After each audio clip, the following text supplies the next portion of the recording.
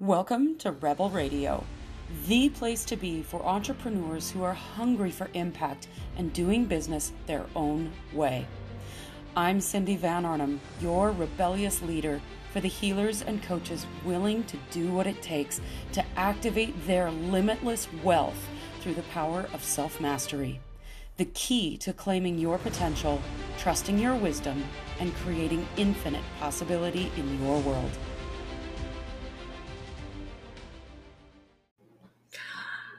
Oh, I'm so excited to dive into yet another Rebel Radio conversation with my dear friend Marie. Marie had me as a guest on her podcast, Finding Fertile Ground, and I'm so honored to have her as a guest on my show. Marie, welcome to Rebel Radio. Thank you so much, Cindy. It's great to have another conversation with you. Always. So tell us a little bit about yourself. Who are you? What makes Marie Marie? Well, I am 56 years old. I live in Portland, Oregon, and my life is a life of resilience. I've gone through a lot of shit in my life. So just in a nutshell, I was born with birth defects, cleft lip and cleft palate.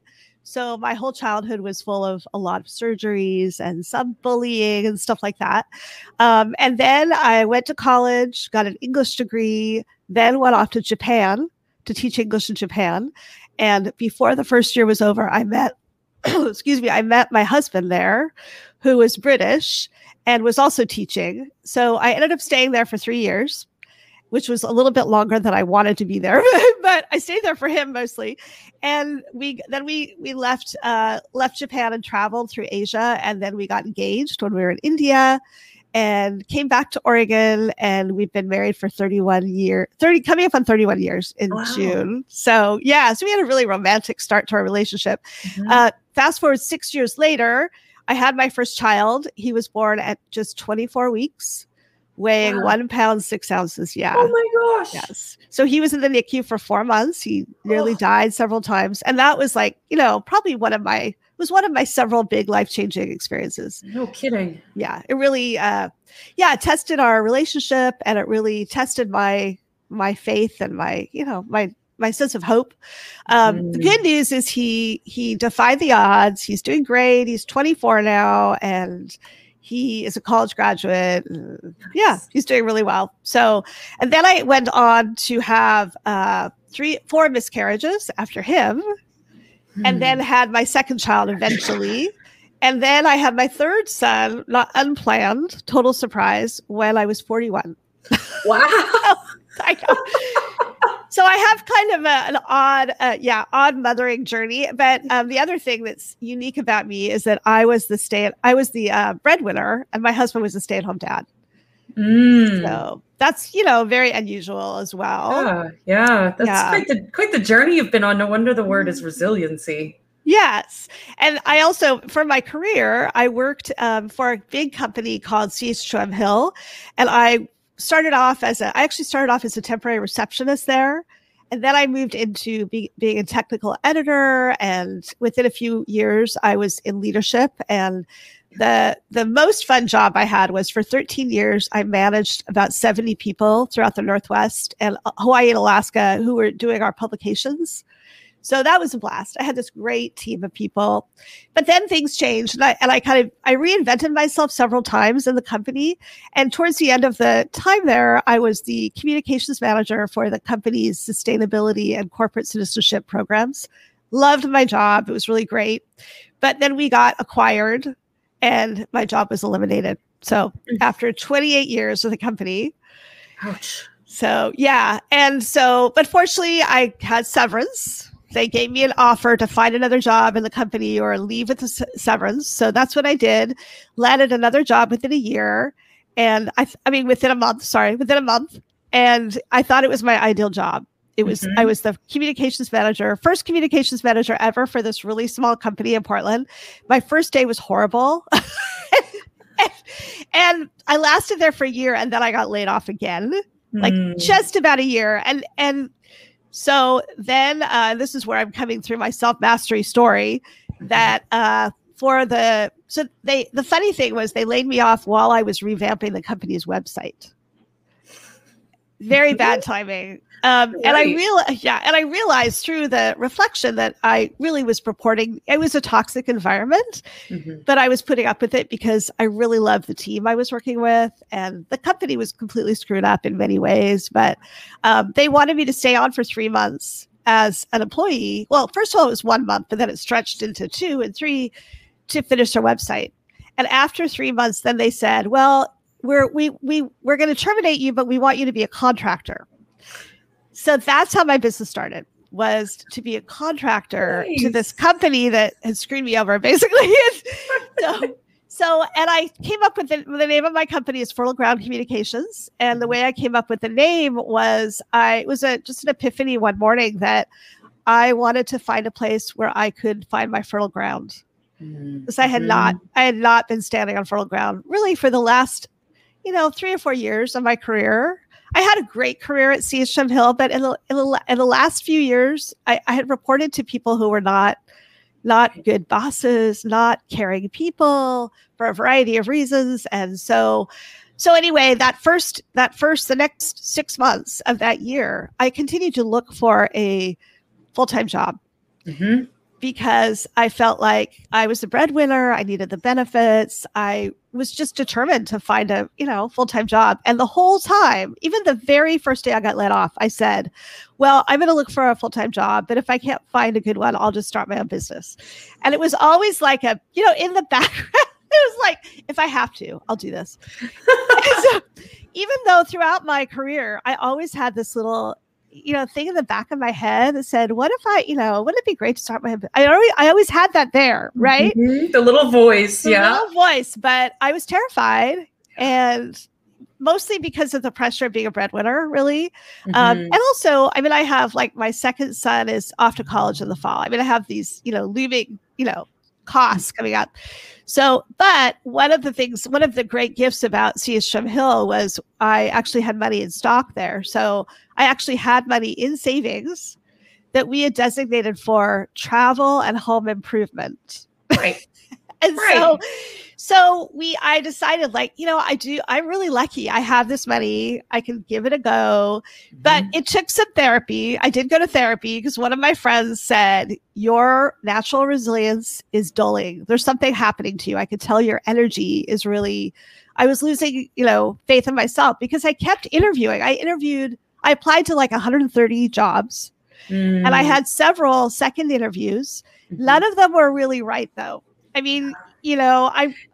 It's almost like the universe was like, please be an entrepreneur. Exactly. Oh my God. How much did it take? A number of one of the jobs that I had a second or third interview for was for, it was for a law firm that did, I always forget the term, the organization that oversees homeowners' rights. I can't remember the name of it, but yeah, it would have been horrible. It's not my personality at all. The universe is forcing you to listen to the inner voice. Would you just listen? Exactly. So my therapist helped me with that. That was really helpful. And she basically said, we're going to get you from I have to start my own company to I get to start my own company. And she really helped me with that. And in addition to a number of other strategies that I took, I made myself a Spotify playlist called Shine Women's Empowerment, because Shine was my word for the year last year. Yeah. And, even something simple like that, I could play these, women's empowerment music, and that would really help me. And then the pandemic hit. And so that really has helped us in not spending as much money. So by the time the pandemic hit, I was done with therapy. I was like, okay, I'm done.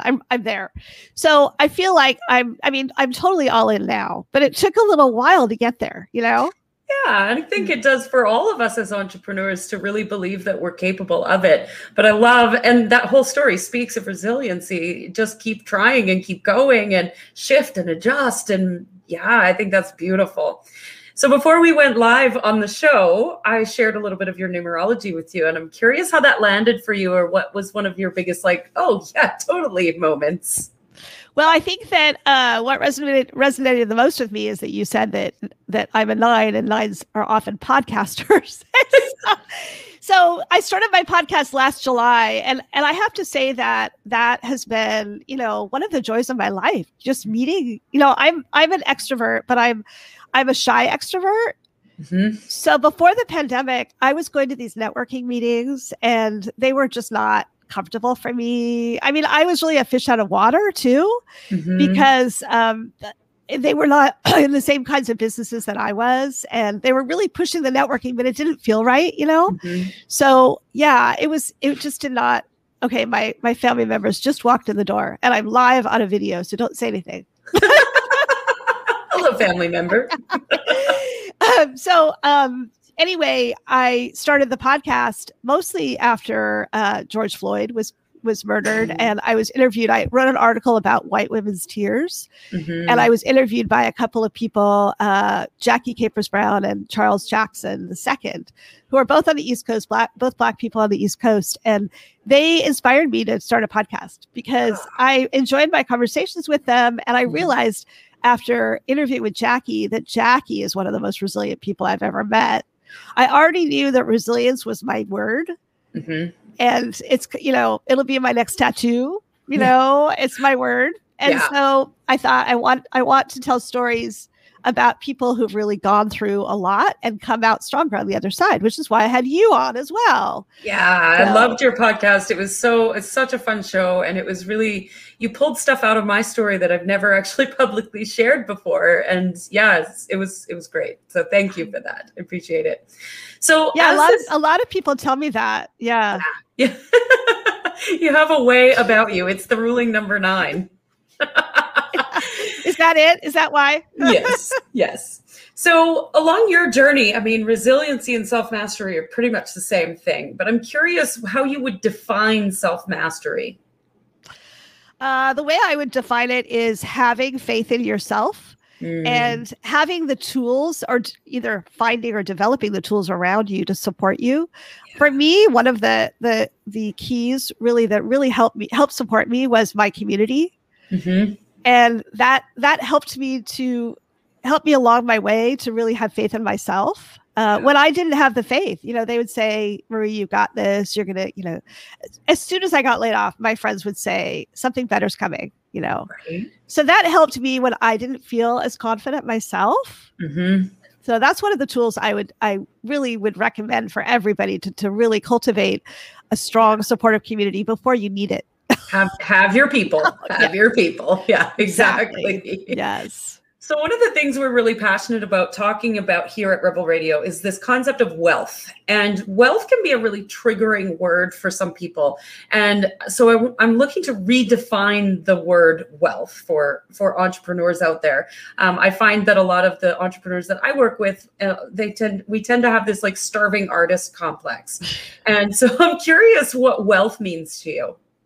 Well, at the beginning of my journey last year, I set a goal for myself, and that was that I would bill 50% of the time, which would replicate my salary when I was making a good salary at Seastrom Hill. Billing 50% of the time. I'm not there yet, but I mean, it's getting better and better. And also that I would be making enough money where I could take take a month off each year to travel. Mm-hmm. So that is my wealth dream right now. And then also having enough money to, help my kids get through college is a big piece of it as well. So, yeah. So it's not even really about the money. It's about how you can experience life and how you can live life to its fullest and support your children. And it's more about the experiences than the money in the bank account. The money just supports the dream, right? That's to me what wealth is. Yeah, definitely. And something that you were sharing with me before really brings home the concept of wealth to me as well. And I am really passionate about seeing businesses and companies that are building more sustainable models that are more socially responsible. And you're starting a new podcast that's supporting these businesses. So can you share a little bit about that? Because I'd love for our listeners to know about it. Yes, I'm starting a new podcast called Companies That Care. And this came to me because a relative, my husband's cousin, said to me, where are you going with your podcast? And I started thinking about it. And I've loved the podcast journey, but it's not directly related to my business because my business is about storytelling. So it's, it's connected, but my passion is about organizations that are making the world a better place. Oh, yes, please. And last year, during the summer, I actually created my own corporate social responsibility policy for my business. Even though I'm only a business of one, I felt like this is something that this is the kind of company that I want to create, right? And part of it is using my platform to help people, underrepresented folks get their stories out there.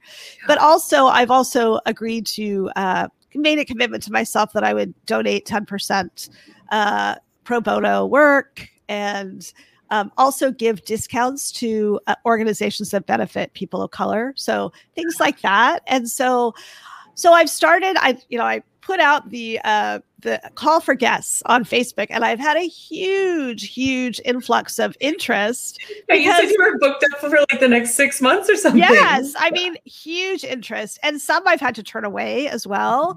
But I'm going to launch on Earth Day, April 22nd, I think that is. Oh, and that's perfect timing. Yes. Yes. And I'm going to, I know that the 2 episodes, I know I'm definitely going to feature. One of them is a fashion design brand in London that is completely sustainable. It's called the Trace Collective, and pretty new. It's only like a year and a half old. They started right before the pandemic. So very interesting story. And each product on their website is completely, you can trace it all the way back to the materials. It's really, it's really a cool concept. And then the other one is a woman here in the Portland area who survived eating disorders. And she had a baby and went into a dressing room when she was like 6 months postpartum and couldn't find anything to fit. So she was like in tears in the dressing room. So she decided right then and there to to create a boutique for women of all sizes, where women will leave the boutique feeling beautiful no matter their size. Yes. And I love that she decided on the spot. She's never done anything. She's never done retail. She's just like, I'm going to do this. I just see something I don't like and I'm just going to fix it. Exactly. And her name is Julie Allen, and her boutique is called Mary Rose Boutique. And the other really cool thing about her company is that she also has a foundation that is an offshoot of her company that is raising money to help women and girls fund treatment for eating disorders. So again, it's completely connected to her journey and the purpose of her business. And those 2 are going to be part of my launch. I haven't decided on the third one yet, as I'm like looking at all the organizations and people that I'm interviewing. So some of them are former coworkers and just new people I'm meeting. It's just really fun. Oh, I just love that so much. And yes, podcasting is like the easiest way to network, I think. I get to meet the most fun people, and yeah, it's great. Totally. So what is one truth that you wish every entrepreneur knew? I would say be authentic. Yes, please. More authenticity. Yes. My dear Lord. Yes. Because I feel like some entrepreneurs, I mean, I'm a very high energy person, but sometimes when I see some entrepreneurs, they're like, off the charts energy, and it doesn't always feel very real. Yeah. You know what I mean? Yeah. It's so funny because I was just having a conversation this morning and yesterday about this very thing. And you see these big, bright, shiny entrepreneurs with the perfect hair and the perfect PDF and the perfect website, and everything's perfect. And their Insta stories are perfect. And you're like, I don't know if that's real. It doesn't feel real to me. And I mean, Rebel Radio, we don't edit anything here. We do authentic. And so to me, I think it's really important that we need to show up as we are, walk the walk, live in integrity. And then you get to show up exactly as you are. You don't have to fake it. And I think that's really important because people feel that vibration from you. Totally. Yeah, exactly. Yeah. So good. Well, Marie, I could talk to you for hours because Me too. I love you. But as always, we end the show with one last question. What do you dream of for the world? I dream of a group of citizens, global citizens, that care about each other. That care when certain races do not get the same opportunities as others. that care about, the history of the way that white people have treated other people, and that care about, the greater good. That's, like with the pandemic, people who care about taking care of other people. That's my dream. Yeah. I think it feels like we're a long ways away from that, but we're getting there. We're getting there. Yeah. I think we're on the higher side of that. There's stories of hope, definitely. Absolutely. Absolutely. Marie, thank you so much for being on the show. Thank you, Cindy. It was so much fun. Thank you for joining us for another epic episode of Rebel Radio. If you feel so inspired and you wish to help out another entrepreneur, share this episode out, leave a review, and of course, if you want to know how to leverage this information, visit my website, cindyvanarnum.com, and where you can discover who you are, what you want, and how to get it. Thanks for joining us, and I'll see you next week.